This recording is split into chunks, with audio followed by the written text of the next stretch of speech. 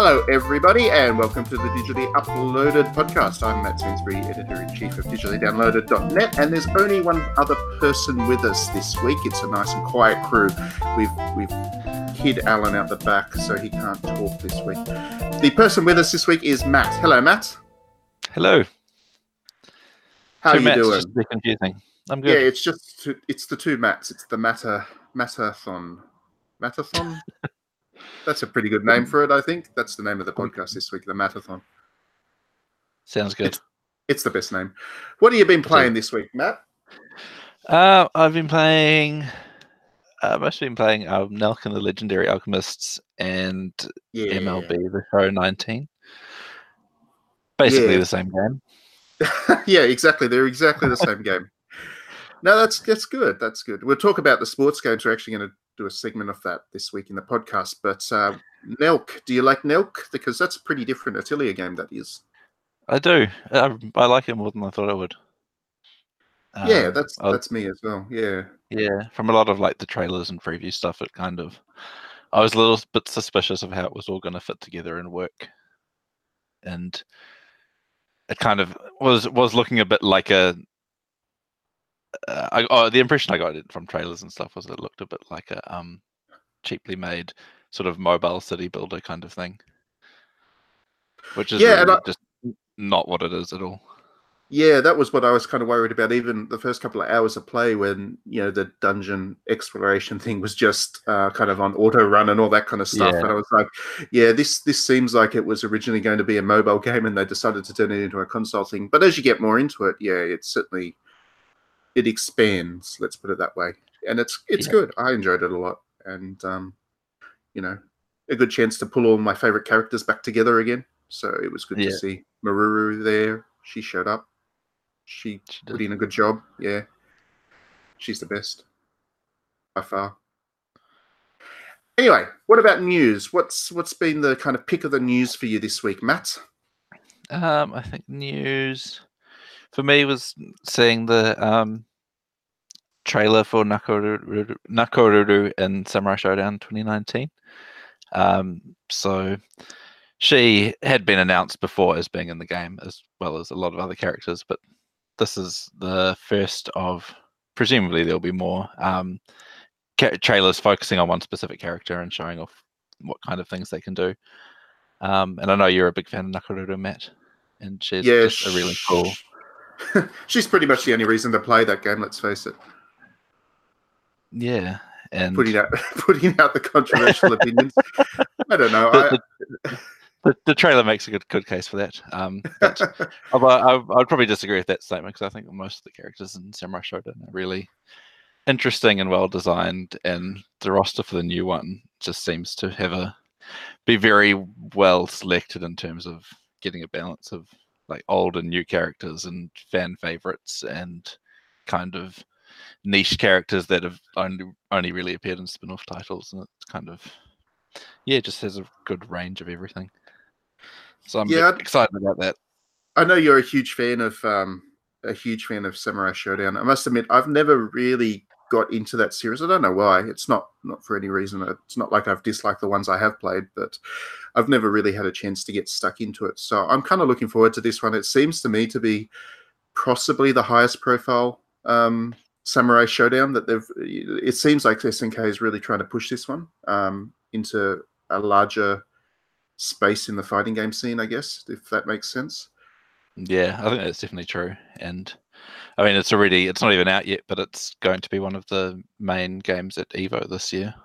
Yeah, exactly. And it looks like the production values are going to be pulled up to the point where they're pretty much equivalent to King of Fighters. It actually looks very similar to the last King of Fighters, which is not a bad thing by any means. Yeah. With a bit of blood. Quite a bit of blood, actually. Yes. Yeah. Yes. Yeah. I forgot that game actually does have the stabby action going. When I started watching the trailer thinking, oh yeah, this is all nice and stuff, but then there's blood going everywhere, and I was like, oh yeah, that's right. This game is it's not quite Mortal Kombat, but it's certainly not sanitized. No. My pick of the news this week is actually a tactics RPG series that I really like. Has a action spin-off which has finally been announced for the West. So I'm a huge fan of Utawara Ramono, and I've actually finally learned how to pronounce that after playing those games for so much, because that is a very long title. But yeah, I was a huge fan of those. They're kind of visual novels crossed with Fire Emblem style tactics RPGs, and there was one that was announced. I don't know if it's been released in Japan yet, but there is a kind of action spin-off called Utawara Ramono Zan, and it was kind of Dynasty Warrior style mixed with RPG leveling up and all that kind of stuff. So it looked really good, and I don't know if I was expecting it to come out West. I probably wasn't, but it has been announced that it is, and that's a good thing for me. I don't know. Have you played those ones at all, Matt? I haven't. Ooh, I want to. I've been meaning to, but I need to just find time and money for them, which is tricky. It's they're quite time consuming, to say the least. I think the two games that are currently available on PlayStation 4 and Vita, I think each of them clocks in at about 80 hours to get through, because they are very much a full visual novel mixed with full tactics RPG things. Yeah. So and they are direct sequels to one another. So you're looking at 160 odd hours up front before you even get into the two that have been announced and are coming later this year. So yeah, you're in for a lot of play. I think that should be illegal, making games that long. Yeah, I think so too. We've discussed this on the podcast before, but yeah, 20-hour max. Games like that. Yeah, 20-hour max. Trails of Cold Steel too. Anything longer than that, there's the price the price decreases to compensate for the increased time cost. Yeah, that's exactly right. Yeah, okay, so we'll go to some music, some Hatsune Miku music. We might pick some music from one of the producers that everybody loved. His name was Waraka. He unfortunately passed away this week, which was very sad. But his music is in all of the Miku games, and I think I would generally say that I wouldn't be the fan of Miku that I am were it not for his particular tracks, because they were really some of the ones that pulled me in when I was just starting out to learn about Vocaloids and all that kind of stuff. So yeah, very sad news this week, and we will play one of his better known tracks, and we'll come back and we'll talk about something very different to Miku.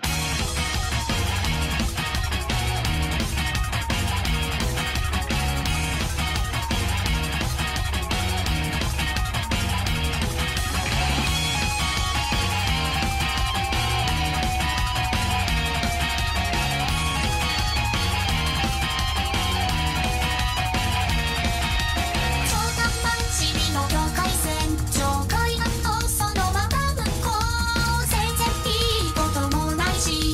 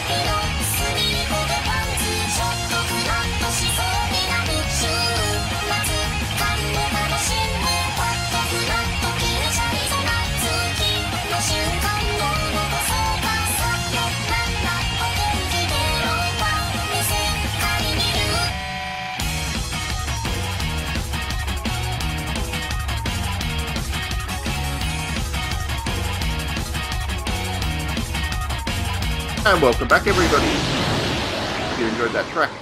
So for the first section of the podcast this week, we are going to talk about sports games, which is something we don't often talk about on the digitally uploaded podcast, but actually you might not guess it from the way that we talk about RPGs and fan servicey stuff like crazy. We are actually fans of sports games as well. We do like hitting the balls around a bit. And I know you've been playing the new MLB one quite a bit, Matt. So tell me about this one. Should I play it? Because the last MLB one I played was 15 or 16. So it's actually been quite a few years since I last played one of these Sony baseball games. Is this one a good baseball games? I think it is. Also the last one I've played, I think, was 15 as well. But yeah, 19 is a good baseball games. Assuming you like baseball, obviously, it kind of goes without saying that you're not going to enjoy a sports game unless you enjoy the sport that is involved. And yeah, it's kind of got. It's a lot of, to a large extent, it's similar to previous ones. It has all the same kind of. There's the online collect cards kind of mode for people to sink all their money into, which I tend to stay away from. But one of the new things in this year that I really like is a new mode called March to October, and so it's basically like it's a sort of abridged season mode. So instead of going in and having to play a full 162 game season, which takes a long time, it kind of just it skips between key moments, or what it describes as key moments, and then so that's things like winning your opening game, or sweeping a rival in a series, that kind of thing. And even it doesn't even necessarily mean winning the game. It might just mean like stopping being completely shut out of a game by getting a one run in, that kind of stuff. And then how well you do on those moments then influences how the games in between are simulated. And so basically doing well, you play these small moments every couple of matches, and then how well you do affects how well your team does on everything in between. And yeah, it's a good way of. I really like that feature. I didn't know about it. But one of the things that's actually put me off playing these baseball games in the past has been the fact that it is a 162 match season. It's like, I'm just not going to find the time for that. So why bother? So yeah, this is a really nice solution to that problem, I guess. That's really clever. Yeah. Yeah, it works, and it works really well because it still has that same feel of like playing a season and you sort of being in control of your team's destiny. But even in the games that you're not actually playing, your actions still affect how that all goes down. And focusing on the most exciting bits, so you're not just. I mean, if you play a normal season, a lot of that time is spent probably just. If you're me, a lot of that time is spent striking out, but which is not as much fun as the rest other parts of the game. But is it mechanically a difficult game to get into? Because I can't remember. I mean, I know these are serious simulations as opposed to certain other baseball titles, but I mean, is it difficult? Not hugely. It depends on, I guess, how familiar you are with baseball and with the kind of the strategies involved in baseball. And wait, there are strategies in baseball? I thought it was just swing. There are, and strategies, and particularly around pitching and sort of how you're pitching. Oh, you mean like when they deliberately hit the guy? Well, that too, but also just what type of pitch you throw, and are you going to throw a fastball or a curveball, and where in the strike zone are you aiming for, and do you deliberately throw a ball just outside the strike zone to try and get someone to swing at a ball that he can't hit because you've seen that he's quite trigger heavy with swinging, all that kind of stuff. And so it's not great at introducing that kind of stuff. So if you're not don't know at least a little bit about how baseball works, you're probably just going to be swinging and either hitting the ball or not, based on the flip of the coin. But in terms of the actual, like the controls and how all that works, it all introduces itself well, and there's a few different control schemes for each part of the game, depending on just your personal preference.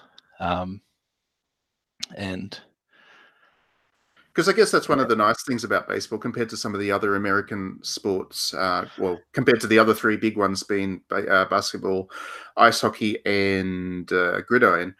Baseball's a relatively simple sport mechanically. I mean, it is a relatively simple sport. It's just throw the ball,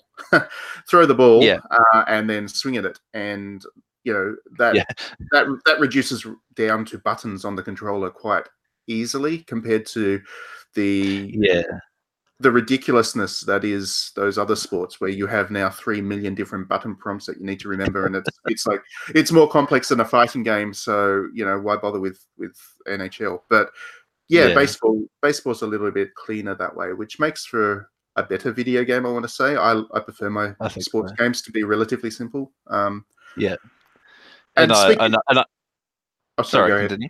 No, go ahead.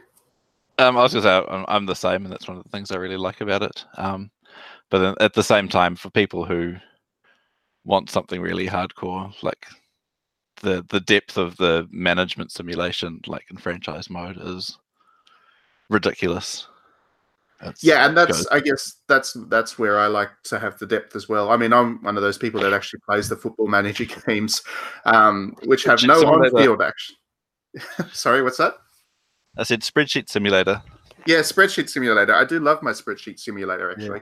I've drowned like 100 hours into both of the two that have been released on the Switch so far, because they're great. I do like that strategy side of things. And baseball lends itself quite well to that as well, because you need to have a large stable of players, and you need to manage fatigue much better than in some other sports, because they do have that 162 game season. So that's the kind of stuff. It's great. The one thing I don't like about the Sony Baseballs game is that it's just purely based on America, the American League.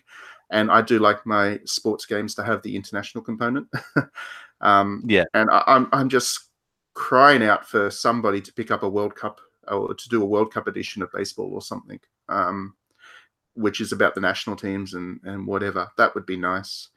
Probably won't happen, unfortunately. But that segues into the other baseball game that I'm looking forward to is Konami, because everybody forgets that Konami has a baseball series because they only release it in Japan, but they actually do a baseball series for the Japanese Baseball League. And as a big fan of the Tokyo Giants, I'm actually going to import that one. I think it looks really good this year. It's the first one for a couple of years, isn't it? I think it is actually the first realistic one. They've put out the bobblehead ones constantly. Oh, yeah. But yeah, this is the first kind of one with photorealistic players and all that kind of stuff, and it actually really does look good. I'm surprised. Yeah, a quick Google tells me that the last Pro Yaku Spirits was 2015. Oh, there you go. So it has been quite a few years now. But yeah, I mean, I haven't actually played one of those games, so I came to Japanese baseball only over the last couple of years, really, when I started going to some matches when I'm in Japan. So I've become a fan of the league since. So yeah, this will be my first one of those, which would be good. I'm looking forward to that. Yeah, I'm looking forward to it as well. I might import it as well. I never really paid too much attention to Japanese baseball until recently, but I've been enjoying it. Watching a few games every now and then, and they tend to be, at least for someone in New Zealand, the baseball games tend to be on at a much more reasonable time of day than the American games, which are on at like 3 a.m. usually. How do you watch them on YouTube? I'm not allowed to say on podcast. Oh, you found a way. Okay, well, you can sneak me a note offline, and I will steals the contents too. Because it is hard to actually follow the sport. That's the thing. they don't broadcast outside of Japan. I have the same problem. I'm also a big fan of the J League, the football competition they have, because my local team in Japan is Kawasaki Frontale, and they happen to be one of the strongest teams in the league. So I get to cheer for the not underdog for a change. But yeah, it's pretty hard to follow them from here in Aussie land. I don't think I'd call Tokyo Giants underdogs. No. I'm sorry. I mean, most of the other sports, when I pick a team, I always end up picking the weakest team, and then going for the underdog. Like, for example, I'm a big fan of cricket, as everybody knows, and my favorite cricket team is the Zimbabwean national team, and they didn't even qualify for the World Cup this year. That's how bad they are. So I'm just used to always going for the underdog. But with football, I lucked out, and my local team is actually one of the strongest. And same with baseball. Tokyo Giants are pretty good. Although the 2 times I've watched them, they've lost. So, like live, when I've actually been in the stadium, they've lost, and that's been pretty bad. I watched them lose to the Osakan team, the Honshin Tigers, and that was great atmosphere in the stadium, but very sad walking out. Yeah, very, very sad. That's like that's one of the biggest rivalries in Japanese sport, those 2 teams. For listeners who don't know, who maybe don't follow Japanese baseball so closely, whenever those 2 play, it's a big turnout, and it's loud, very loud in the field. And I'm a Tigers fan, so.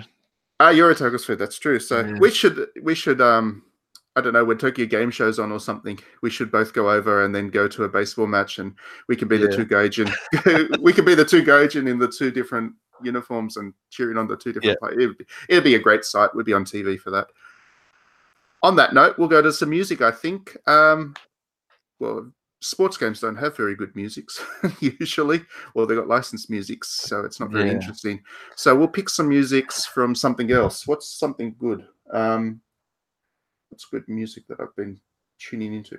You know what? I'm going to pick some music. I hope I can find it, if I can, from Sword and Fairy, which is a Chinese RPG game, which we're not going to talk about on the podcast, but I've been playing it quite a lot, and it actually has a really, really good soundtrack because, it's heavy on the Chinese themes and instruments and stuff. So it's unlike a lot of other music out there, and I think it's quite enjoyable. It's really good feature in the game. So we'll listen to that if I can find it, and then we'll come back and we'll talk about something completely different to sports.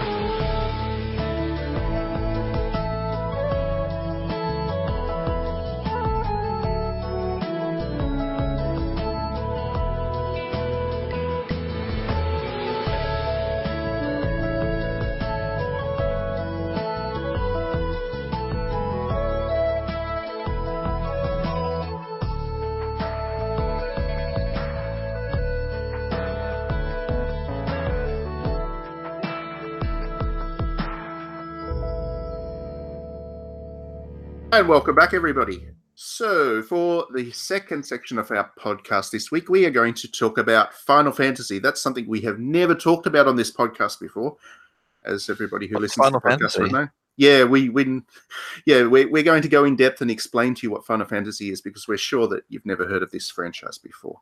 But seriously, there is an awful lot of Final Fantasy coming out on the Switch in the coming weeks, because Final Fantasy X and X-2 happens this week. And then Final Fantasy 12 comes about a week later, I believe, isn't it? Or is it the same week? I think it's a couple of weeks later.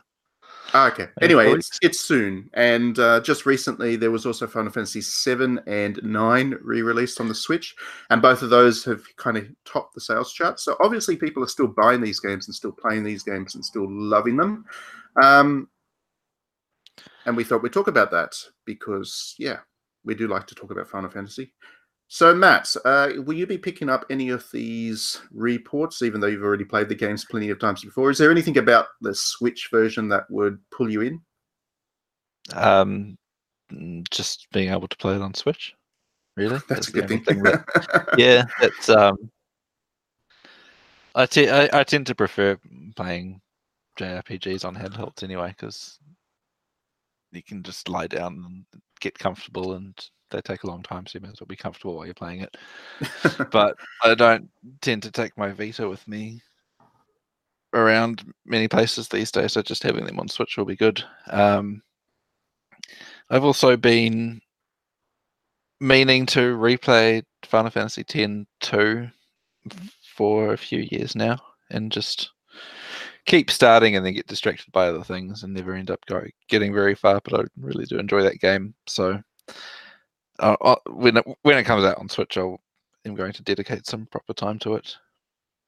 I mean, the good thing about the Switch is, as a handheld, that screen's nice and big, and for kind of cinematic games like Final Fantasy are, Yeah, that works well to its benefit. And yeah, good pick on Final Fantasy X-2. That one has an interesting reputation among Final Fantasy fans. There's a lot of people that really can't stand it, but I don't know. I'm like you. I really enjoyed it. I think it's a good game. I think it's a very very good game. very different in tone to Final Fantasy X, and I think that puts a lot of people off. But I find that shift in tone quite interesting and enjoyable, and it's nice to see, I guess, a fun side to what is a pretty serious Final Fantasy X. It's kind of the two sides of the same coin, and I liked that. Yeah, and I think it's good as a follow up as well, and it is very fun and lighthearted, but also not in a lot of ways, and particularly in terms of just kind of Yuna's character exploration and her dealing with what happened in the ending of Final Fantasy X is quite, I think, well written and well implemented. That it ends up being quite an emotional game for me, anyway. It's certainly not. It's not outrageously silly. I'm not talking like it's not Dead or Alive or Senran Kagura or anything like that. It has No.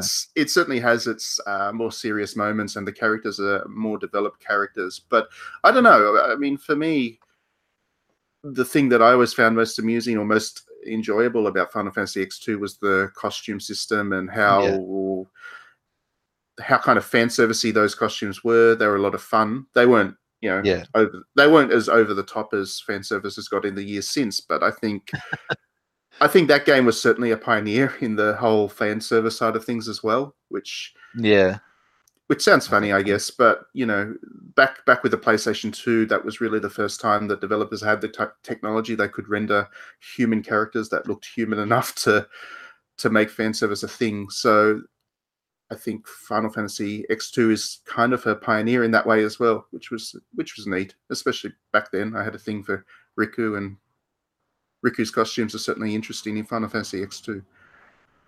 That they are. I think it also, I think, has one of the best battle systems in the series. It does, and it's kind of a battle system that directly led to Final Fantasy 13's battle system, I feel.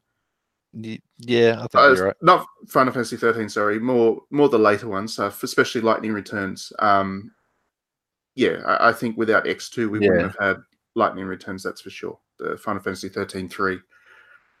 So yeah, the ability to switch between jobs in the middle of a battle was really neat. The fact that each character could make good use of each job as well was cool.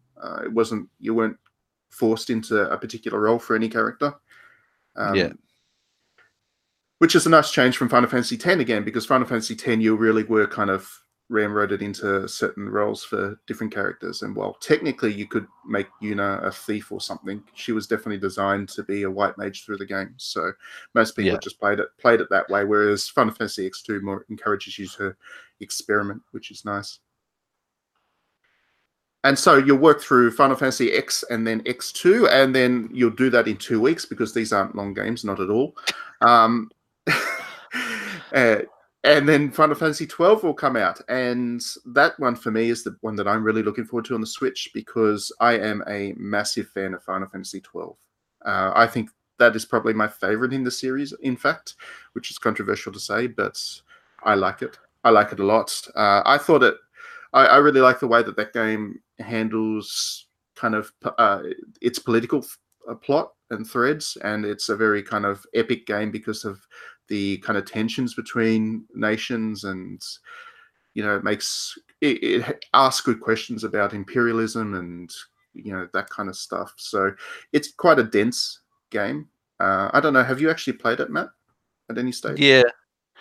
I played it when it first came out, and didn't really like it, but I don't know, I would have been about 15 or 16 or something like that when it came out, which probably explained a lot of why I didn't really like it. But then I played that game when it came out on PlayStation 4, and that basically changed my view on it, because, as you said, it's a really good game, and just the way the story deals with everything that you've said, basically, with the conflict between the nations, and how the people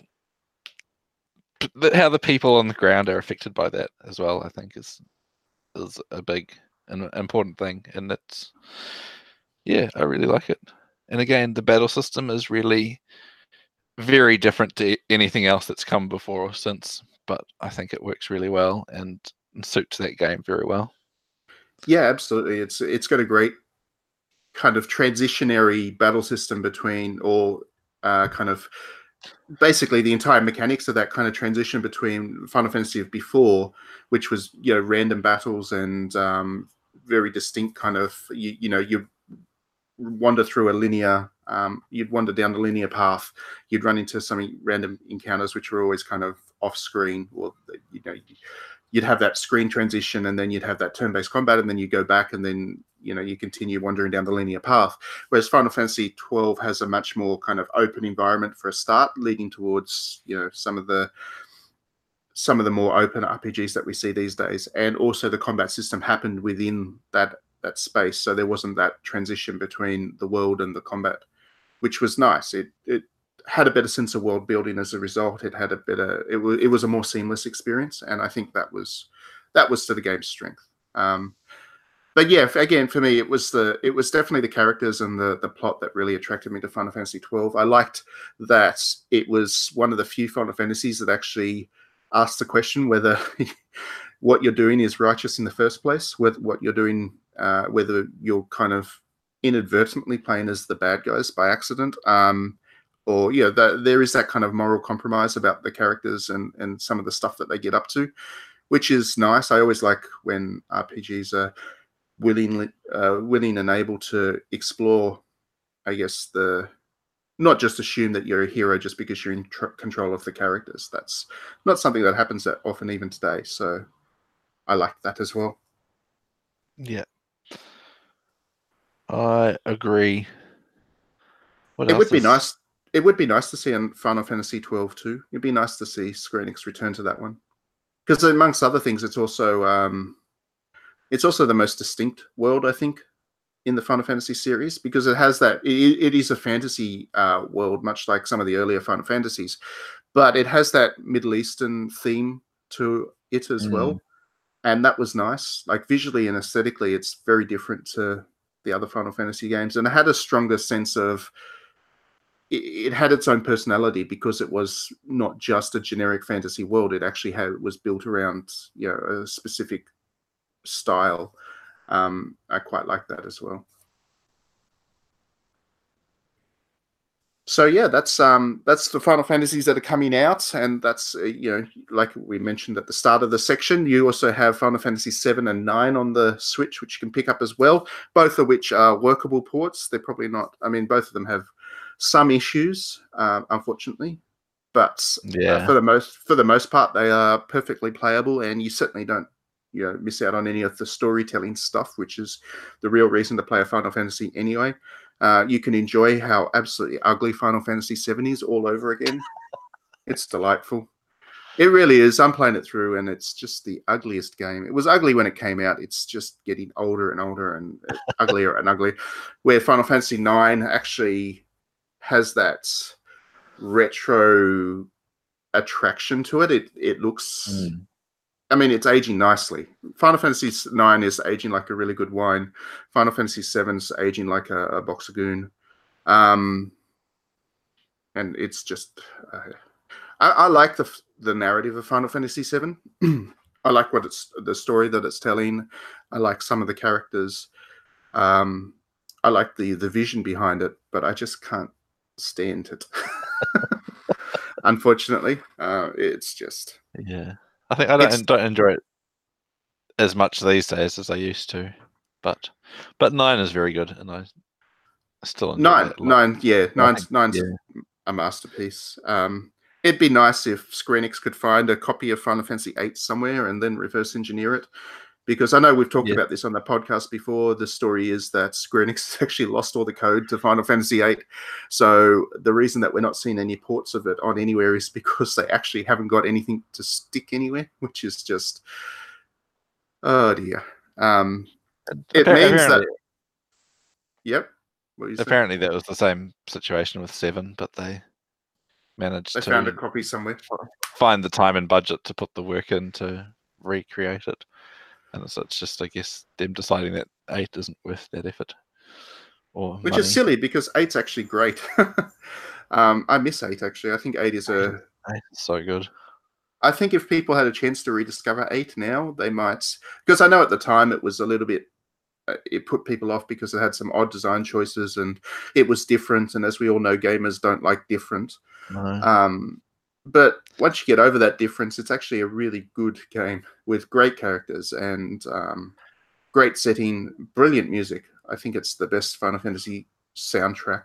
Yeah. Man with the Machine Gun is a brilliant piece of music. And I'd play it again just for that. So, I think when it first came out, there was a lot of, from what I remember, a lot of people complaining that it was too much of a love story.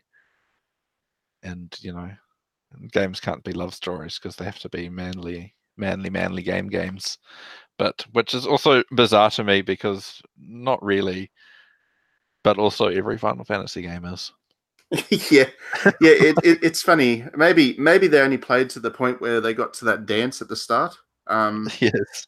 And because there was dancing, dancing's not very manly. Oh yeah, that's true. And that scene is amazing. I think it still is one of the best cutscenes ever in a video game. And I didn't realize they actually mocapped all of that, which I did not realize until about a year ago when someone put up some footage of the actual motion capture session that went on in making it. And I was like, oh, so that was actually motion captured, and that makes a lot more sense because it can't be easy to animate an entire dance. So it makes sense that they'd have motion capture, but it's just something you don't think about, you don't think about games that old actually having motion capture in them. So, but yeah, that's a really impressive scene. It's got that song is actually really impressive too. Waltz to the Moon. Yeah.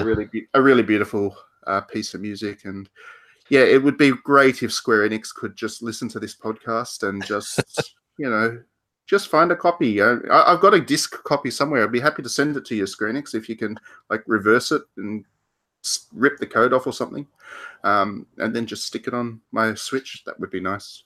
That'd be really nice. On that note, well, why don't we play Waltz to the Moon? That's a good song. Yeah, we'll play that. We'll come back. We'll talk about something else.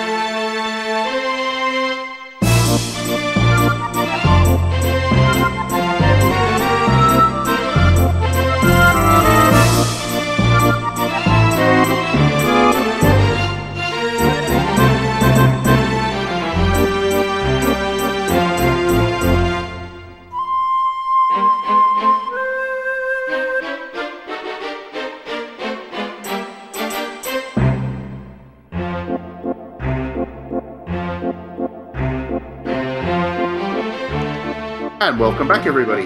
So, for the last section of the podcast, we are going to talk about retro because we do like our retro at digitallydownloaded.net, and Matt and I both spend a lot of time playing retro games, even with all the new things coming out, even with all the shinies. I think I can safely speak for Matt to say we would all much rather be playing classic Konami games than Days Gone. Ha! I got it in there. I managed to make fun of Days Gone in this podcast, so there we go. Embargo broken. Sony blacklisted me. Anyway, so we are going to talk about retro, and actually, particularly, we're going to talk about, I guess, an ongoing debate with developers that are working with retro games on whether you just put the retro game out as it is and leave it. Warts and all and issues that people have with it and all, or you take the opportunity to do something with it, whether it's to tweak things or completely remake them and just give people a kind of an entirely new look at it. And I guess what inspired this topic was I'm playing through Shadowgate on the Switch at the moment. Shadowgate was released this week, and for people who don't know, Shadowgate is a remake of funnily enough, Shadowgate, which was a game released way back on the NES, and I think it was the Apple, whatever it was at the time. It's a really old game, in other words, and it was one of the first kind of point and clicks, and it was really great. I loved playing it back in the day, but for this remake, they've gone and obviously redone all of the art and tried to modernize how it plays and all of that kind of stuff. And I think in the process, it's actually lost quite a bit of its soul, unfortunately. It doesn't feel like Shadowgate much anymore. Even when I switch on the features to use the original music and the original transitions from one screen to the next as you move around the place, it still doesn't feel like the Shadowgate that I remember, and that's disappointing to me. So I guess I'm not a huge fan of using these kinds of old games and doing a complete remake of them. I mean, the other great example is Final Fantasy VII, and the remake looking like it's absolutely going to ruin the legacy of Final Fantasy VII, unless they spend another 10 years in development of it. But I don't know. Are you a fan of complete remakes, Matt?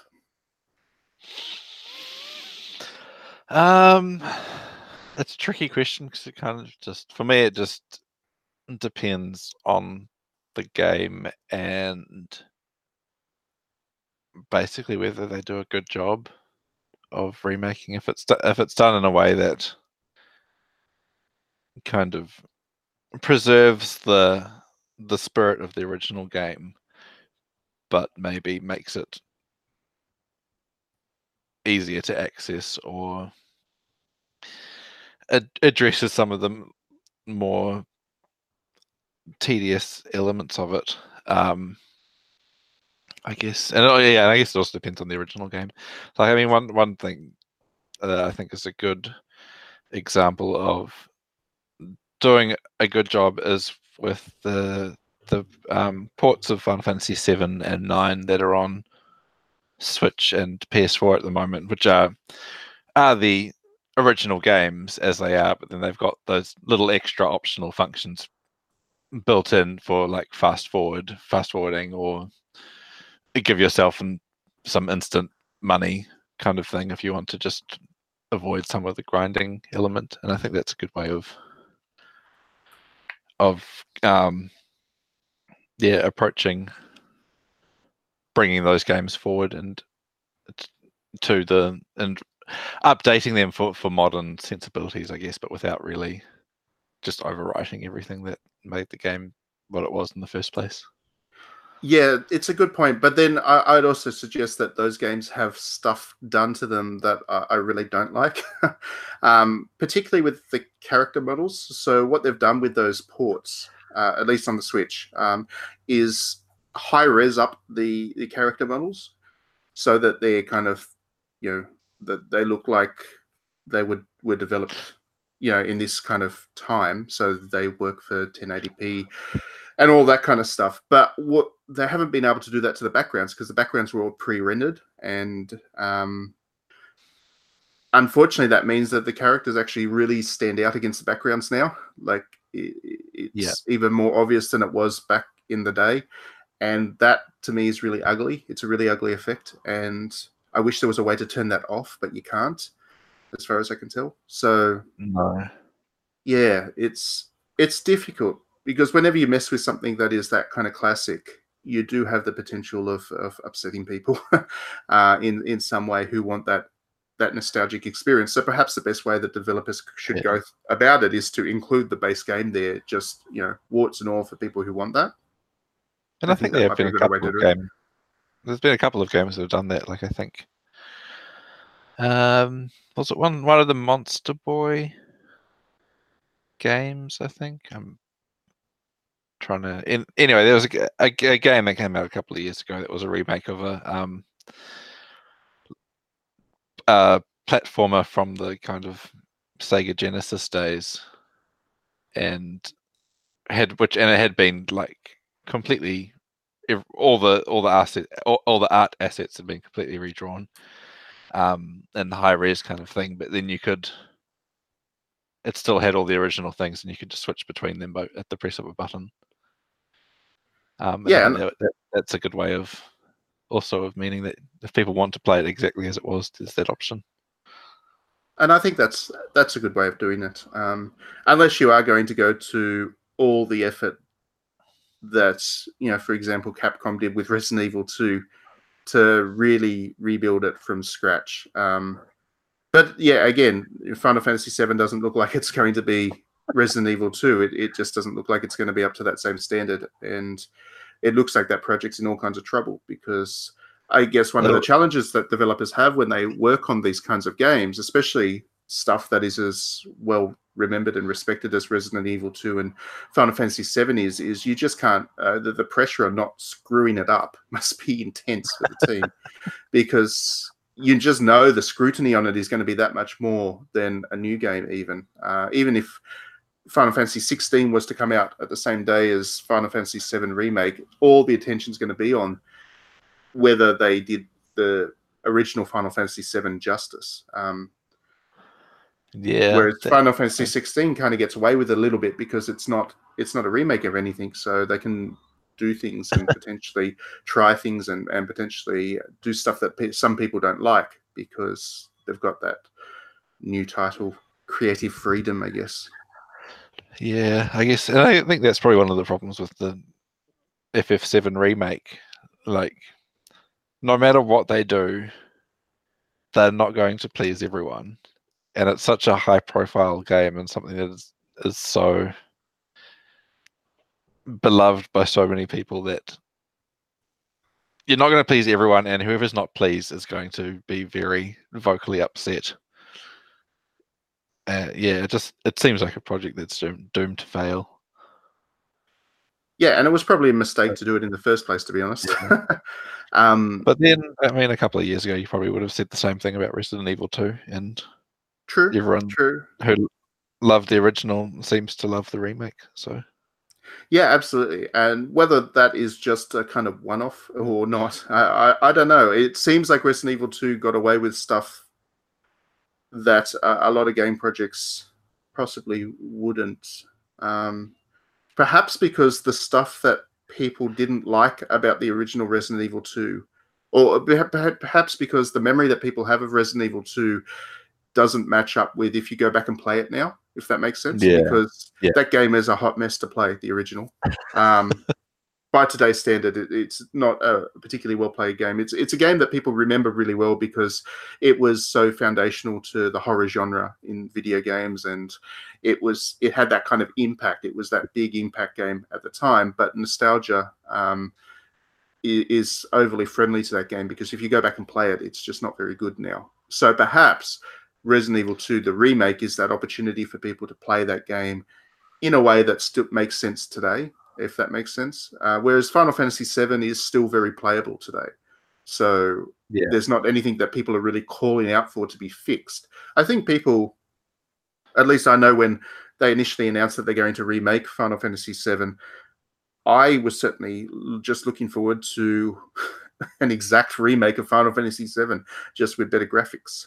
I didn't want this, episodic crap that they've now announced, or I didn't want this action combat system. Where did that come from? Final Fantasy VII was this slow-paced, traditional Final Fantasy game. That's what people love about it still. Why do the action thing? I don't understand that. To me, that's trying to fix something that wasn't a problem in the first place, whereas Resident Evil 2 was fixing things that were actual problems. So, yeah. And I guess that's probably the good principle or philosophy there is, are you fixing things that are broken, or are you just trying to do a modern interpretation of something for the sake of doing a modern interpretation of something? Especially when modern game design, especially in that kind of top tier, that AAA, that blockbuster space, it's fundamentally different to what they tried to do back in a couple of generations of consoles ago. So back with when Final Fantasy VII was new and all of that kind of stuff, it wasn't focus group to death. It wasn't this game that was designed to be everything to all people. It was designed to be a Final Fantasy game, and they just happened to have a big enough audience for it that it was commercially viable, so they did it. But these days, game development has shifted where you need to have huge budgets because the cost of making games is that much higher, and because of that, you need to appeal to absolutely every person, and that's a big problem that a lot of developers have fallen into, because it makes them do things to their games that that don't really work, but don't really offend either, if that makes sense. Yeah. Like, the reason you take out turn-based battles is because some people don't like turn-based battles. That is a thing about RPGs that turns quite a few people off. So instead, you end up with Final Fantasy 15, which is pretty soulless in the end. I love Final Fantasy 15, but it's certainly not up to the creative standards of earlier Final Fantasy games. And part of that reason is because they removed everything that was creative from the earlier Final Fantasy games in order to appeal to the maximum number of people that might want to play the game. So I think Final Fantasy VII is a bit in that trap. Yeah. I don't know how Resident Evil 2 got away with it. I guess the horror genre is a little bit insulated because just by nature of being scary, it turns people off anyway. So they work within that constraint. They know they're never going to be able to overcome that one. And once you get in the mindset where you are okay with some people not playing your game, you can be a little bit more creative with some other ideas as well. That's possibly it. Because I don't find even the AAA horror games, they take more risks simply because I think, like I said, they just they know they can't be everything to everybody, which is why Activision doesn't make horror games. That's true. I guess you could call Sekiro a horror game. It certainly terrifies me. I come up to the boss and I'm just terrified. I'm scared. It scares me. But anyway, on that note, we might wrap the podcast up for this week. What are we going to play? Matt, you can pick the music this time. I'm tired. God. Shall we pick something from... Does Shadowgate have good music? Oh, it does, actually. We'll get some music from Shadowgate. Yes, it actually has a really good soundtrack. So let's do that. And we will all see you next week. Thanks for tuning in, as always. I hope you enjoyed it. And yeah, thanks for jumping on the podcast, Matt.